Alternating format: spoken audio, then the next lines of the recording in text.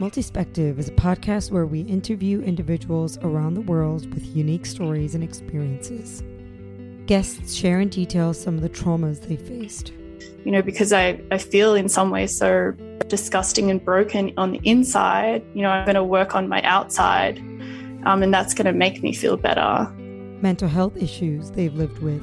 I was very hyper, like I felt good. That's one thing of mania, like you feel good. Decisions they've made. My life changed drastically in that moment. That one moment, I can't even begin to describe to people how hard, how good, how scary, how disturbing and emotional that moment was smoking crack.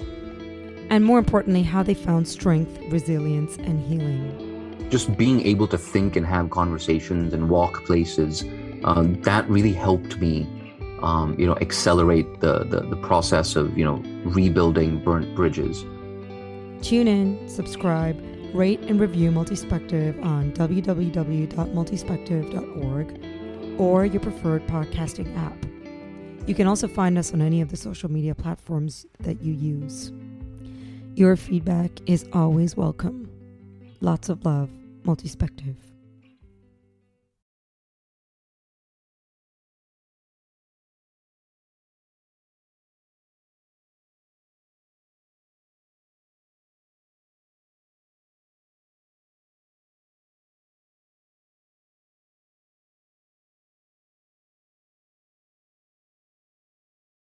The Neonatal Intensive Care Unit, or NICU, is not a place most parents expect to find themselves. For parents whose child has to stay in the NICU, whether for a few days, weeks, or even months, it's a time of mixed emotion. Gratitude for a safe birth and excellent medical care, yet anxiety until the child is discharged. Here in the US, 1 in 10 pregnancies are preterm and driven by a range of factors such as advances in medical care. Of the 3.8 million births each year in the US alone, around 150,000, or 1 in 25 births, end up spending some time in a NICU, with significant variation by region and demographic. It's a place where you will meet the kindest, most compassionate, and talented medical workers, nurses, and hospital staff. As every parent who has had a child in a NICU can tell you, these are individuals who work around the clock and with full dedication to ensure all NICU babies have a brighter future. But that doesn't necessarily mean that it's going to calm your nerves, ease your anxieties, or quell your deepest fears. From Not Today Media, I'm JD, and this is story number 30 of the What's Your Story podcast, the unseen challenges of motherhood.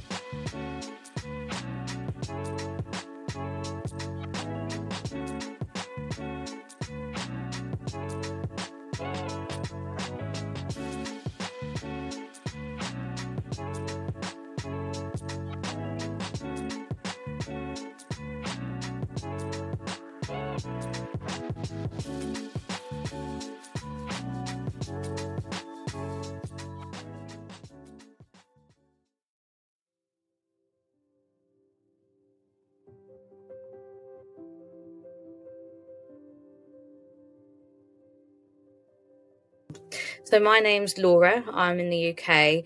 I am 33 years old, which I suppose is quite a valid point in the story. I've got an 18-month-old called Eloise, and I'm getting married to my partner this year. So all a very exciting year. So for me, I mention my age because I feel like when I hit my 30s, that's when things started coming together. And I've heard so many other people say that as well. So I guess if I was talking to my past self, I'd be like, it will come together at some point. Like, I promise you, 30 is a good number. Yeah, it will all work out.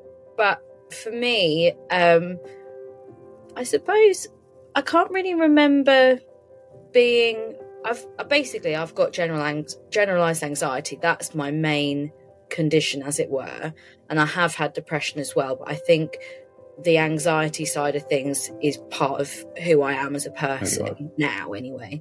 But but I don't feel depressed anymore. So I feel like I'm post that part of my life. I think you mentioned something about ex depression. I'm not sure if I've ever heard that, but I like that conversation. Yeah, it kind of is. And I feel like, I suppose it's like being an ex-smoker. You know, you can always go back to smoking. It's not like Sure. Yeah. it's ever dissolved from your life. And I suppose for me, I don't worry about being depressed again, because I've got all the right things now in place to know that, okay, well, if that does happen, and it's like people say, you know, I've got asthma, so have an asthma flare up, that's normal, right? If I had a depression flare up as such, I don't think it's something to necessarily be scared of. Obviously, you don't want it to happen, but if you've got the right things that you've sort of put in your toolbox beforehand, then it's quite manageable, for me anyway, I suppose. So yeah, I think generalized anxiety now is probably part of who I am. And I did go through quite a big period of working out how best to manage it. So I remember when it started, kind of, but when I was younger, I don't remember being this person where I was socially anxious or, you know, worried about everything. I genuinely think that a lot of my anxiety and depression boils down to being on the contraceptive pill. So it just all lines up very nicely to when I sort of went on a particular pill. And then when I look back, I think, oh, okay, that all sort of adds up. Yeah, kind of makes sense.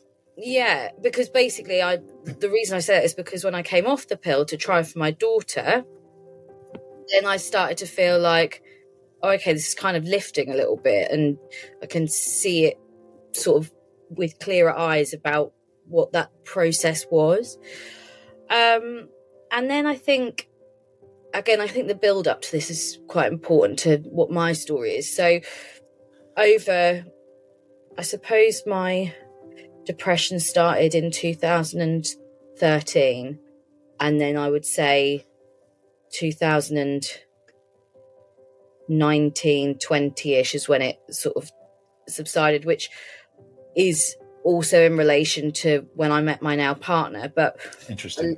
A lot of my anxiety and depression sort of boiled down to self-esteem, and I'd had lots of bad relationships during that time as well, which is funny because this is the time where like me and Lex were really close, because she was sort of like guiding me through that period and trying to be like a voice of reason all the time.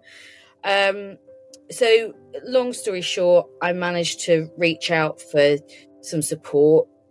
The NHS isn't necessarily the easiest road to go down when it comes to mental health support, but we have an okay system where I live, because I think the mental health services are split up into regions. So where I live, you can self-refer.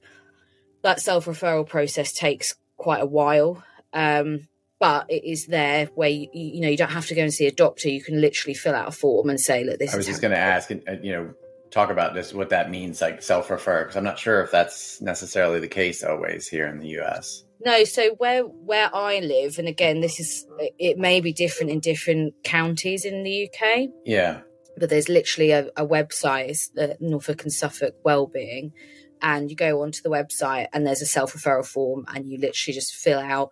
I think it might have like kind of is it a PHQ score system for like anxiety and depression, that sort of thing? Yeah, I'm sure you fill out something like that, and then it can be quite a long wait. I mean, the wait times here in the UK are pretty bad, you know, especially when I always think, right, okay, so to be blunt, well, you might be dead by the time you see someone, because if you're that ill, then by the time you get there, it's blunt, but I mean, it's quite honest. I don't know if I've ever like experienced what that. Well, I haven't experienced like what that system of going through that, you know, mental health wise. But I know what that looks like just on like your physical health, you know, from parents and, you know, what my wife does. And it's scary. I mean, how long you have to wait for things, and It's the the more same with specialized and not just an emergent situation. It's like, well, it doesn't seem like serious. No, it's the same with the GPs here. Like, you have to, unless you ring up at 8 a.m. on the day, you can't get an appointment, but then you can only book appointments 6 weeks in advance. So it's like you have to predict that you're going to be ill. You're going to be, there's a chance in 6 weeks I'm not going to feel good. I'm going to make an appointment if that's okay. Yeah. So through that, so what frustrates me with that process is that I think when you're in that situation where you do need that support, I think it's really hard to go and get it, because the last thing you want to do is A, admit to it, B, like take the actions to go and get it. Yeah. But you can go and get it. And through that process, I had some CBT, I had some talking therapy, and ultimately I ended up going on citalopram, which I would say going on to citalopram saved my life. It was like the final piece in the puzzle, I think. I think all of those different therapies played their part in me becoming more well mentally. But I think the final piece of the puzzle was going on to citalopram, which, again, I would always, if my friends feel that way, I always say, that is what happened to me. That taking that tablet at the end of the day was the last thing I wanted to do, perhaps, but the best thing I've ever done. Best thing. So that's sort of the backstory of fitting all the bits together. And they say in CBT, like, putting together a toolbox of working through anxiety, and I really do feel like that is what it is. And it's nice now because I can look back as a more well person and be like, and I've done all those bits, and now I have that toolbox. Right. And again, that's why I say, if I were to get depression again, I'm not necessarily worried about it, because I've got those things in place. I know what it feels like as well. I know if I do still get anxiety, and I can feel it when it starts to get a bit heavy. Yeah. But I'm very much aware of that now. So I can sort of say, I'm what is making me feel that way? What do I need to pull back on? Normally it's some sort of stress. And I think that's a good way to look at it too. I mean, I say it all the time, that's why I'm not a fan of telling people that, like, here's 10 ways to get rid of your depression, or here's 6 ways to manage it maybe, but it's not going to go away, and that's not being dark and pessimistic. That's just the fact that you have no idea what life has in store for you next. But that's what I always try and tell people, and it's beautifully worded there, that it's a toolbox you have now. That it's going to happen again, but here's what worked the last time, and there's a good starting point versus have no clue and starting from ground one. So then the sort of next stage, so I'm getting better. I fairly low anxiety because I'm on citalopram.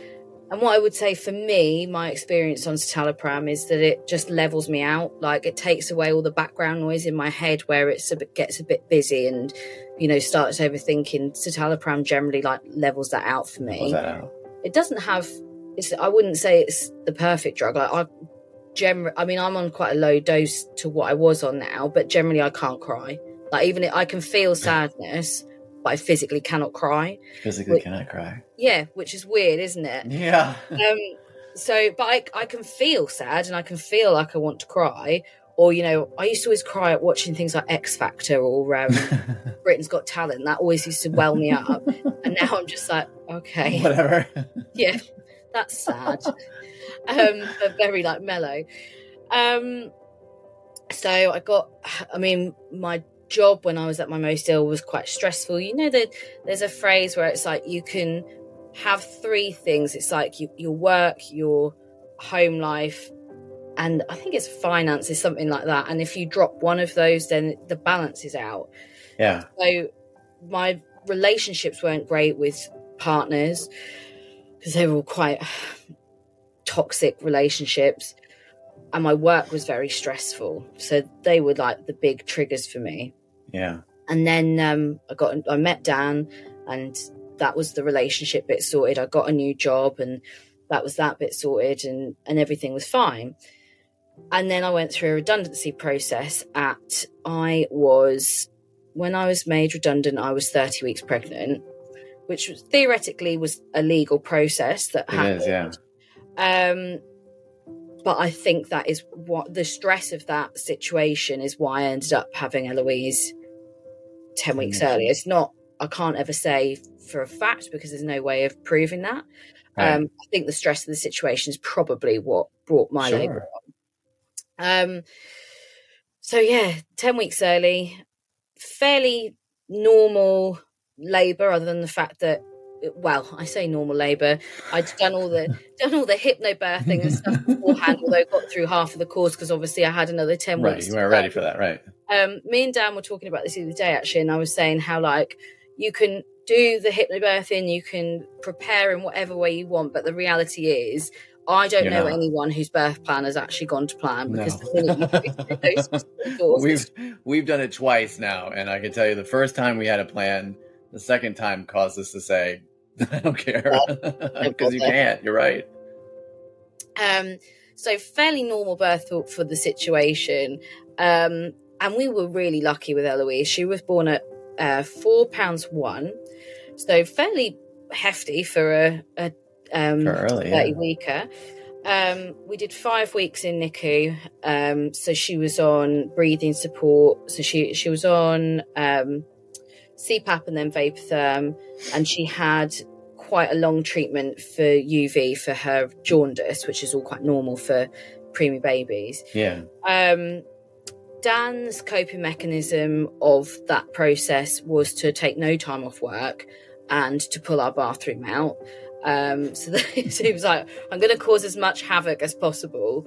He was still at NICU every day, but the poor bloke was getting up at...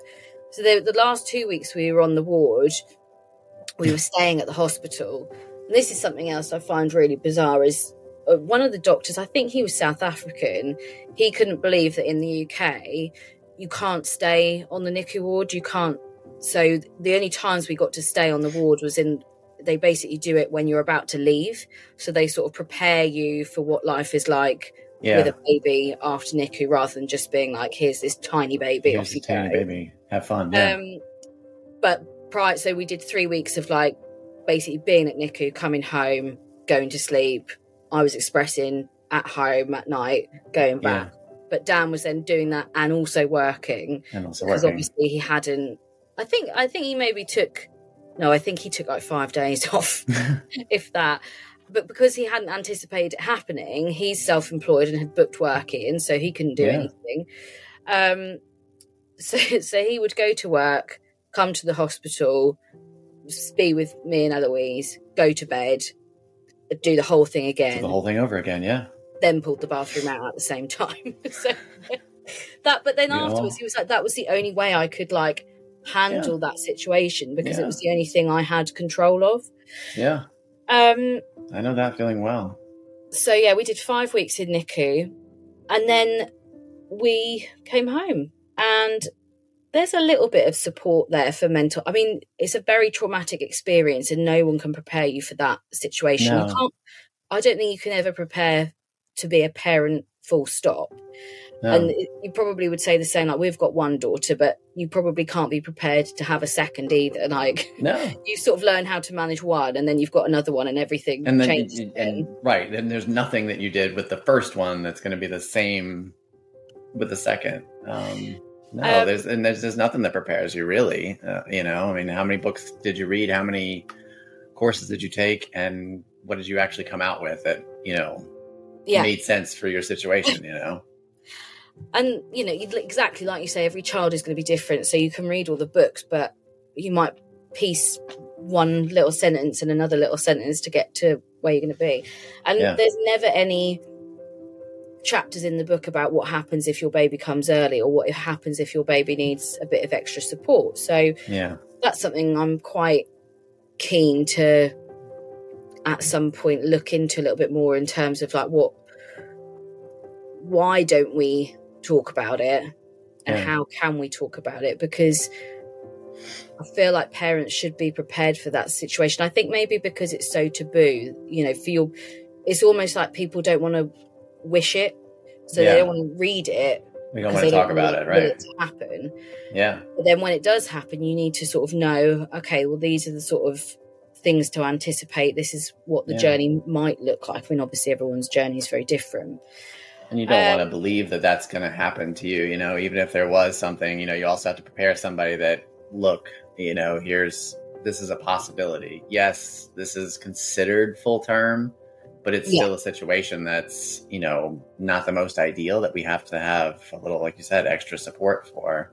A little bit. So what happened? What triggered then, you know, when you knew that Eloise was coming 10 weeks early, what kind of triggered automatically, can you recall, in your head that was like, oh, not even just, you know, making sure you have X, Y, and Z prepared, but what kind of parenting triggers do you feel like went on?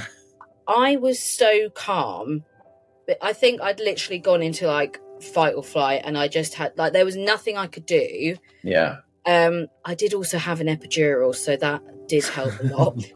I was again talking to Dan about this the other day, because we're talking about whether we would like to have another child or not, and he'd said, because one of the things I had to deal with after Eloise was there's a feeling of loss in that you didn't get to have that full-term pregnancy. So I basically lost the whole end of my third trimester, or the whole of my third trimester. And especially when you're going into hospital and seeing other pregnant women, I used to look around and think, like, why didn't I get to finish? Why I didn't do the full thing? So Dan had said, you know, I'd quite like for us to have another baby. One of the reasons being, I want you to experience having that sort of normal pregnancy, but God knows if it would, you know, ever happen. You know, what, like we said, what is normal, right? And funnily enough, because so this was also during COVID, pretty much. I think we were kind of on the back end of COVID, but still very much like in masks. With the hospital, if you went into labour, you had to be triaged first. So when my waters broke, we went to hospital, and they wouldn't let Dan in with me initially because they had to check that I was in labour before he could come in.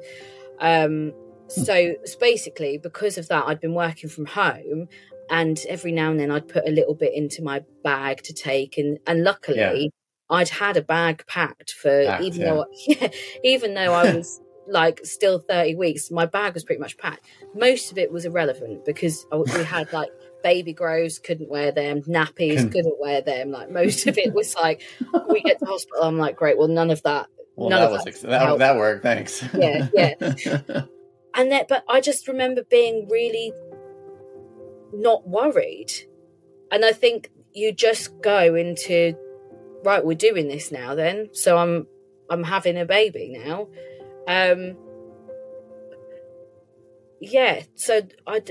I often say to Dan, like, were you worried at the time? Like, we do still go through it, like sort of talk through it a bit. And I think he was more worried about me, like what I was going through. I think he was quite confident that Eloise was okay, because I suppose he had a bit more awareness of what was happening in the room and what the doctors were saying and that sort of thing. Yeah.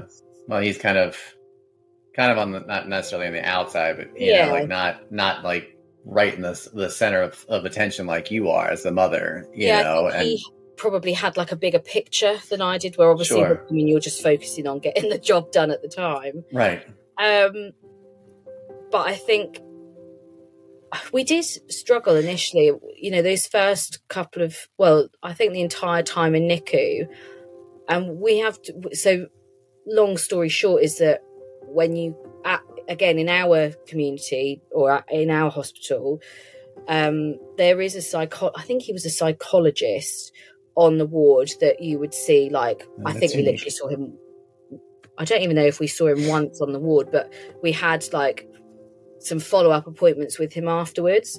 Yeah. And so we did talk about this, but one of the things for me and Dan was he didn't show any fear, any worry, and he wasn't scared, he wasn't upset. And I remember saying to him, like, why aren't you like upset about this? Why aren't you worried? And you know, when we started then talking through it, it was that was that's all he felt like he could do. He was like, I am the dad in this situation. Yeah. I feel like I need to prop you up and be the strong person. But there were times where, like, I think it was the first night he left me at the hospital, and he said he was crying when he walked to the car because he just felt so helpless. That's when it hits you. Yeah. Yeah, because he just couldn't, and it was completely out of his hands. He couldn't do anything. Yeah. So it's interesting when you sort of look back on those situations and think, oh, right, you were playing your role and I was playing my role. And that's sort of how we survived it. How you matched, I remember saying to my mum as well, that when it had just happened, like, do you think me and Dan have always been a very strong couple. We don't really argue. We're very much on the same wavelength. And I said to Mum, do you think me and Dan are going to get through this? And there was no reason for me to say it other than, like, I can't see how anyone would come out of this, like, alive. Okay.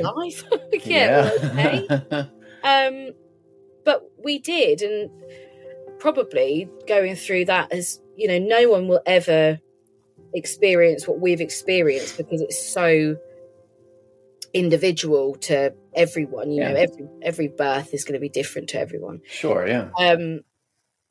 And no one will ever experience the exact same situation that we experienced. And I think for us, we know that will always be something that we have together where, you know, again, I suppose it's like what doesn't kill you makes you stronger, and it didn't kill us. So it didn't kill you. Yeah. We'll be right back.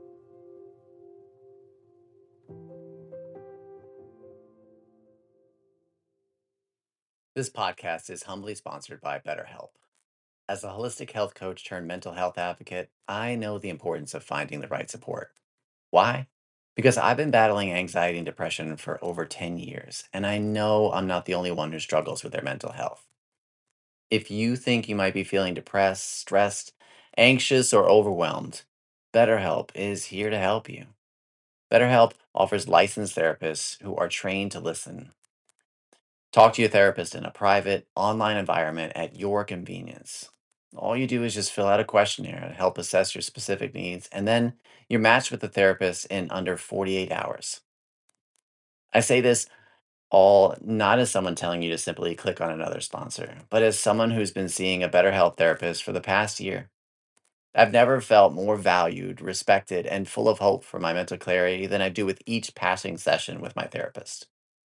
Join the 3 million plus people, that plus being me, who have taken charge of their mental health when experience BetterHelp therapists. As a special bonus offer to listeners, you get 10% off your first month of professional therapy at betterhelp.com/fragile moments. That's betterhelp.com/fragile moments. Remember, just because you need help doesn't mean you're not worth helping.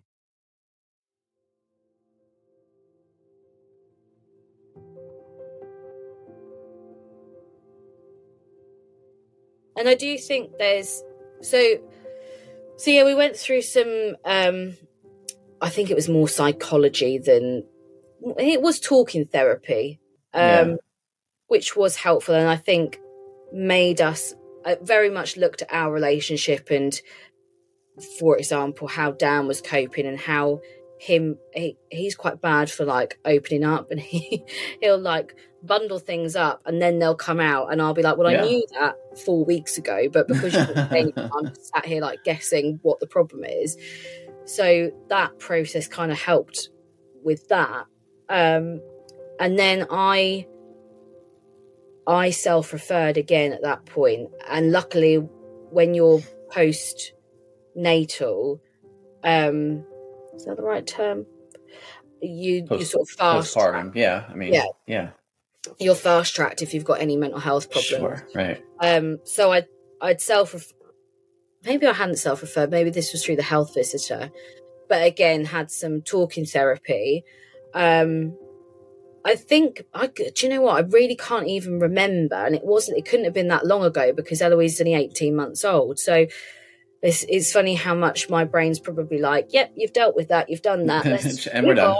But I think a lot of that looked at, I suppose, things like grief, because when you go through that sort of experience, there is a lot of grief there of, it's a version of it. Sure, absolutely. Like I've lost my, you haven't lost your pregnancy as such, obviously, and it's a tricky one because people will say, but she's healthy and you came home with a baby and could have gone a lot worse, and it could have done. But it doesn't take away the experience that you've had, does it? There's a connection there, and grief is a loss of a connection. And you felt like you, I don't want to say like you didn't do your job entirely as a mom before, but you felt like there was still something else you were supposed to do, especially if you're reading all the things that happen, day to day, week to week, month to month when you're pregnant. It's like, oh gosh, like what if she doesn't have this, or what if she wasn't in there, so I absolutely am with you on that one. I know it does feel like, and I've heard a lot of other mums to preemie say the same thing, where it does feel like you've not done your job. And that's something that you have to talk through as well, where it's like, you literally had, you've done, like you say, you've ticked all the boxes. You're not drinking, you're not smoking, you're not having caffeine, you're not, you're going for walks, you're doing everything you're meant to do. And for whatever reason, it happened. Yeah. But you do feel like, as the mum, and there is that responsibility of, okay, well, if there's lots of things that come with being premature that Eloise still may have that we don't know about. Yeah. Where you think, what did I do to make that happen? And I think that's quite hard for people like Dan as well, because Dan must look at me and think, you're mad, because when you're not in the person, you can look from the outside and say, I can't believe you feel like that. Yeah. But it is and the loss of the last 10 weeks, and also the loss of my maternity leave. I mean, again, at the time I was made redundant, so I'd lost I was paid for my maternity leave, but then I actually, when I was made redundant, was thinking, oh, okay, well, I've just got a bit of a longer maternity leave now, because I've got a bit more time off before Eloise comes. And then she literally came. So my contract finished on the Wednesday and my waters broke on the Thursday. Okay. So, so I literally had no maternity leave. Yeah. And because of the situation I was in, I was going to go self-employed. So now I'm self-employed, and I had already started going through the process of setting some clients up. So in my head, I knew when I was due, I was going to then let those clients know, okay, this is my plan. Right. And I ended up having 2 weeks off, because I then was in a position where I couldn't afford to not work, because I started the process of building up this client. So completely lost my maternity leave. And then there's a bit of anger as well that I had to deal with anyway, because of why I felt how it had happened. And I never got any answers either. So when you go into labour early, for me anyway, they checked my urine, they checked my blood, and they checked my placenta, and there was nothing in there clinically wrong with me. Right. And that kind of leaves it a bit open-ended. Like, you'll never know why it happened. You can make assumptions, but there's never that sort of close off. And if Dan and I do have another baby, there's never anything that's going to say, well, this happened last time because of this. Right, so to make sure it will or won't happen again. So there was lots to talk through when I had that talking therapy. It's interesting now that I speak about it. I think, like, is that all resolved? And I don't think it is. But I think you learn to manage it, don't you? You learn to, like, it's just been part of your, like you said earlier, your lived experience. Is there something you've handled? And I think that's something that, it sounds like you're kind of aware of, at least as a parent, that you do, like, and I think they probably mentioned it, but maybe something like a brief sentence, you were reading the whole paragraph and you missed it, that it does just kind of kick in. The part that's, a challenge, I think, is that, you may not be aware that it kicked in, that you're ready for this. And, you're not aware what, when it does kick in, what that means for you, and I mean, as I'm listening to you talk about Dan there, that's a whole nother ball of wax too, that everybody has their role, and, it sounds like it's defined, but not really, I mean, there's some situations just like you were talking about with just, being depressed and anxious. You have no idea what's going to come next. The best you can do is just say, okay, this is probably going to happen. This is probably not going to be fun at some point. But no, I think that's very reasonable to think like that and have those thoughts in the back of your head. It's having to, be able to talk yourself through it, or be able to reach out. And it sounds like, I'll tell you just quickly about our experience and what baffles me. And while I'm probably going to just save your information, because one day I'm going to do this all on the data end, because it's both fascinating and terrifying for me. So when our son was born, I don't think when you said psychologist came in and talked to you, I was like, that definitely didn't happen. Maybe if they saw panic in our faces, maybe, I don't know. But, you have all those other specialists that check in and go, okay, I'm this and this doctor, I'm here on the floor if you need me. But it's like, you don't know what you need at that point, sure. Maybe I'll see you later. I don't know. Right. But that didn't happen. I can tell you for sure that there was not a psychologist, but there was this nice little form. And I don't think that happened with our daughter at all.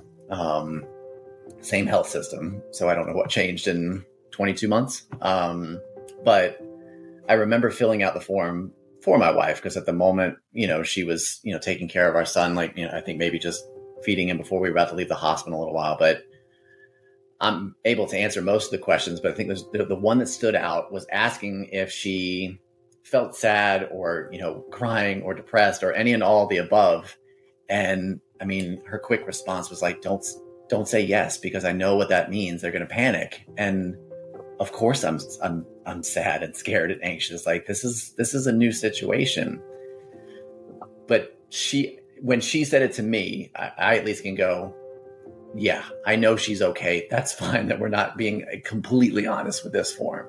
But how many people walk away from a situation, even, and this was a, fairly normal pregnancy, and there was nothing early, nothing traumatic, anything like that. But how many people are in your situation that get something like that, or have the psychologist come and see them and they go, I guess, is this normal?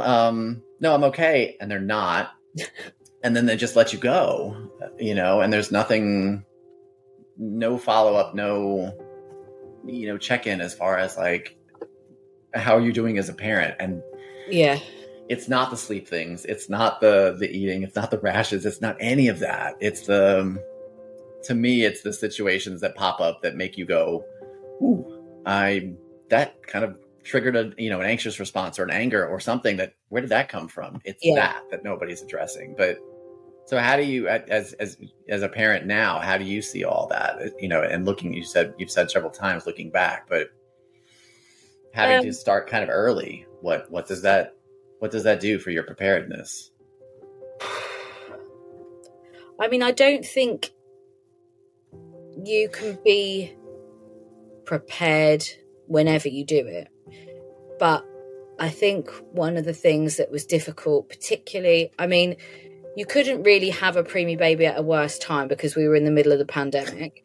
So none of our parents were able to meet Eloise until she came home. And I know that's an interesting point as well. I know my family, or my mum, she was like, I don't feel like a nanny yet, because she's just this picture it's not palpable. And they kind of feel lost as well, because there's nothing anyone that can do to, you're the only ones being down, we're the only ones that could go to hospital. We were lucky in terms of possibly a few months before us, it was literally you had to book a 2-hour slot to go onto the NICU ward, or it was a case of like only one of you could go at a time. You couldn't both be there because that was too many people. Yeah. So we were lucky in terms of we could both be there, and we could be there 24/7 if we wanted to. But there's nothing that other people can do to support you in that situation other than, there is, can I cook you some food? That was really helpful. But these things are helpful whether you have an early baby or not. So people bringing you food or offering to clean or all those sorts of things are really helpful when you've got a newborn. Right. Those are the things that really are more supportive, right? In the end. Yeah. Rather than like, can I come around for a cup of tea? No, but you can clean my bathroom. So what did we do for preparedness? I mean, I think it's still difficult when you bring a preemie home because we brought Eloise, she did 5 weeks on NICU. So when she came home, she was theoretically 35 weeks gestation. So she was still 5 weeks before full term when she came home. And she's this little dot, like little tiny. And I suppose there is that fear of like getting in the car for the first time. And again, I think this is all the same for most new parents. Like getting a full-size baby in the car for the first time is scary. But getting in the car, and they can't help you with that either. Like I think that was the first like moment for us and thank God we had like a nurse that was like, oh, I can't really, but I can kind of point this out. But that was it. Like that was, I think at least for me, that's when it hit. It was like, oh crap, like you guys are out now. Yeah. Now we're totally in. I find that crazy as well. Like I'm not sure what's the better situation because I was actually in hospital myself, I think, for 3 days. But obviously then we were there for 5 weeks before we went home. But our system, they try and get you in and out of hospital within like 6 hours or something. Yeah. And for a first-time mum, I don't know what's worse. I mean, obviously 5 weeks in hospital is worse, but in my opinion. But the funny thing for us about NICU is we were kind of taught how to be parents. So they showed us how to change a nappy. They showed us how to feed a bottle. They showed us how to breastfeed. Like, I mean, you do get that.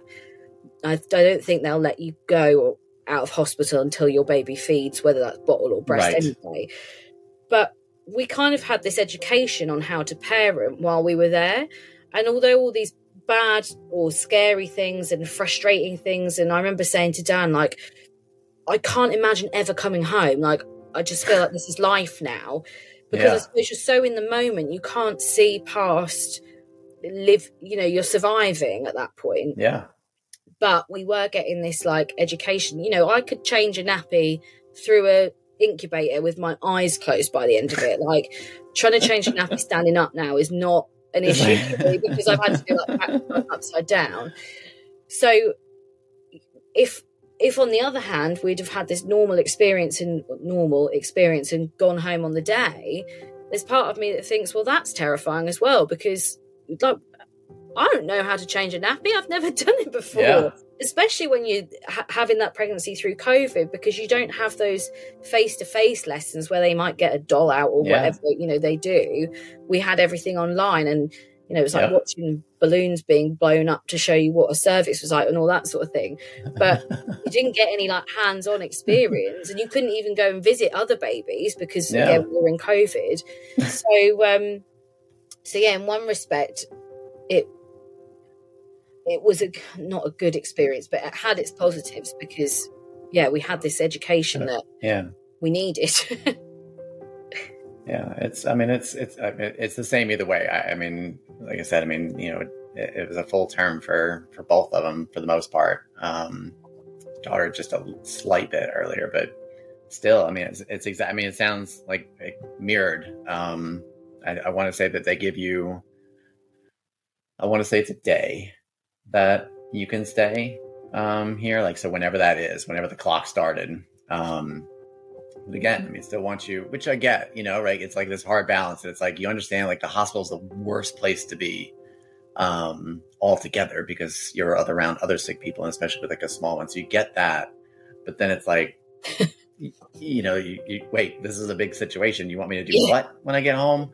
But then, the other side, I also understand that, right? That you can't have somebody do it all the time because you are, but so it's a weird, I'm with you. It's a hard balance, and, they don't tell you, you could practice on a little, if you had a chance to practice with a little, a doll to do it, that one's not moving. That one's not screaming. That one's not making it, adding other factors in there.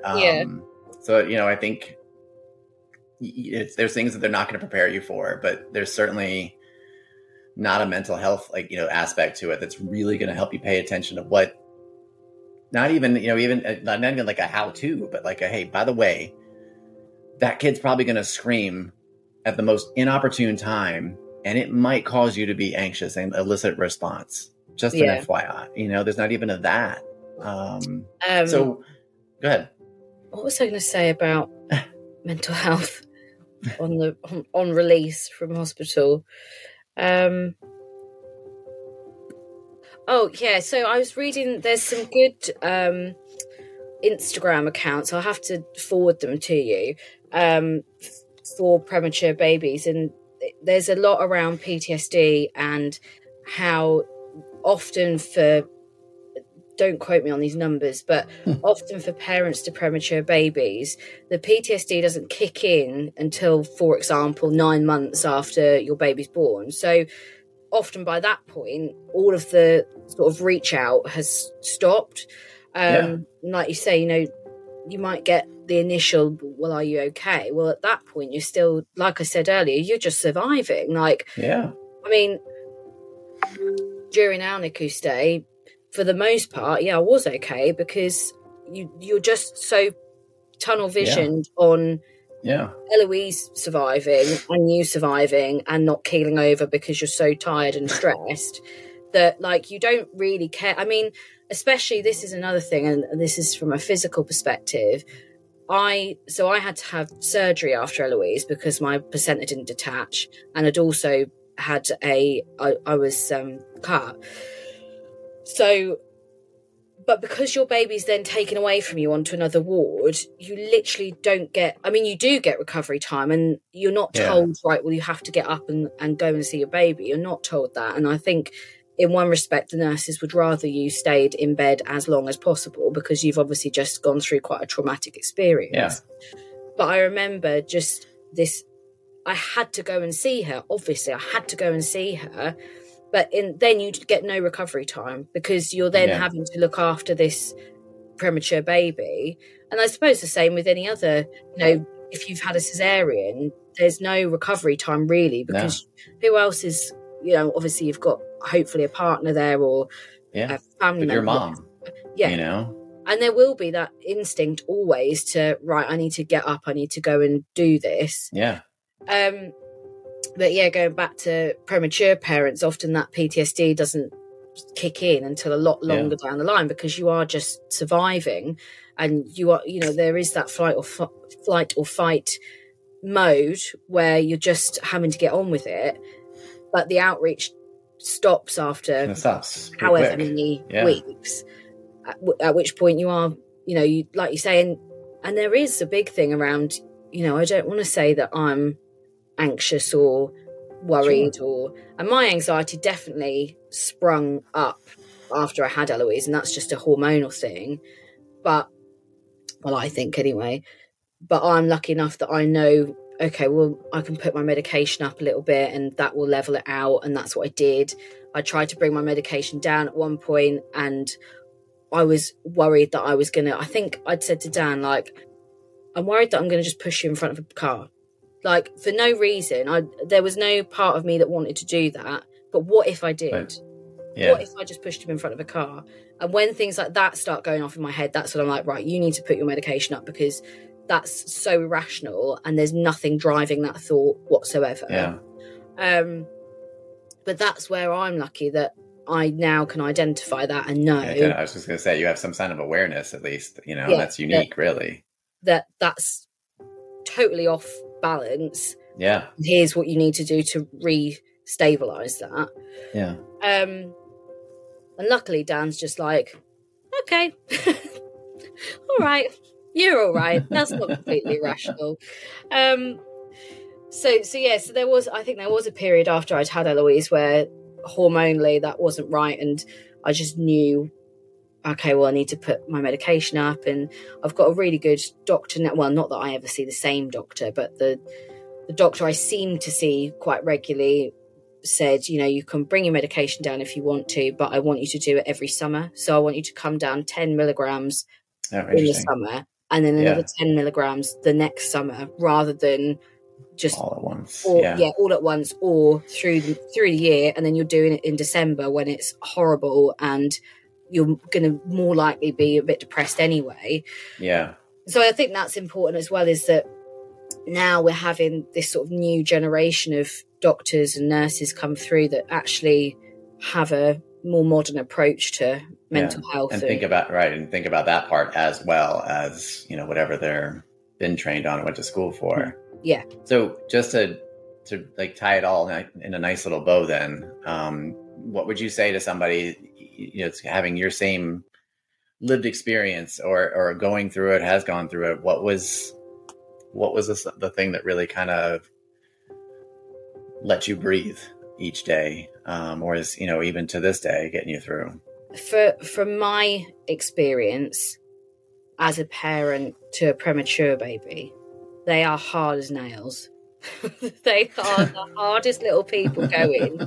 So I guess the one thing, I've had friends that have not had similar experiences but have also had to go through NICU after me, and luckily as well, so I've had a couple of people I know that went through it before me and I was able to reach out, and there is this sort of unspoken bond of NICU parents where it's like you find out that they'd also done it, and then you're like sort of taken under the wing of this NICU parenthood.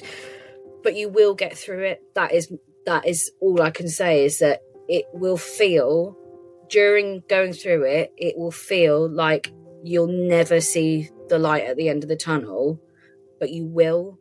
And whatever outcome that is, it might not be the best outcome, but you will get through that. I just think people that go through those sorts of experiences generally come out much harder than they went into it. And certainly for the babies, like I know a few preemie babies and they're all absolute hard nuts.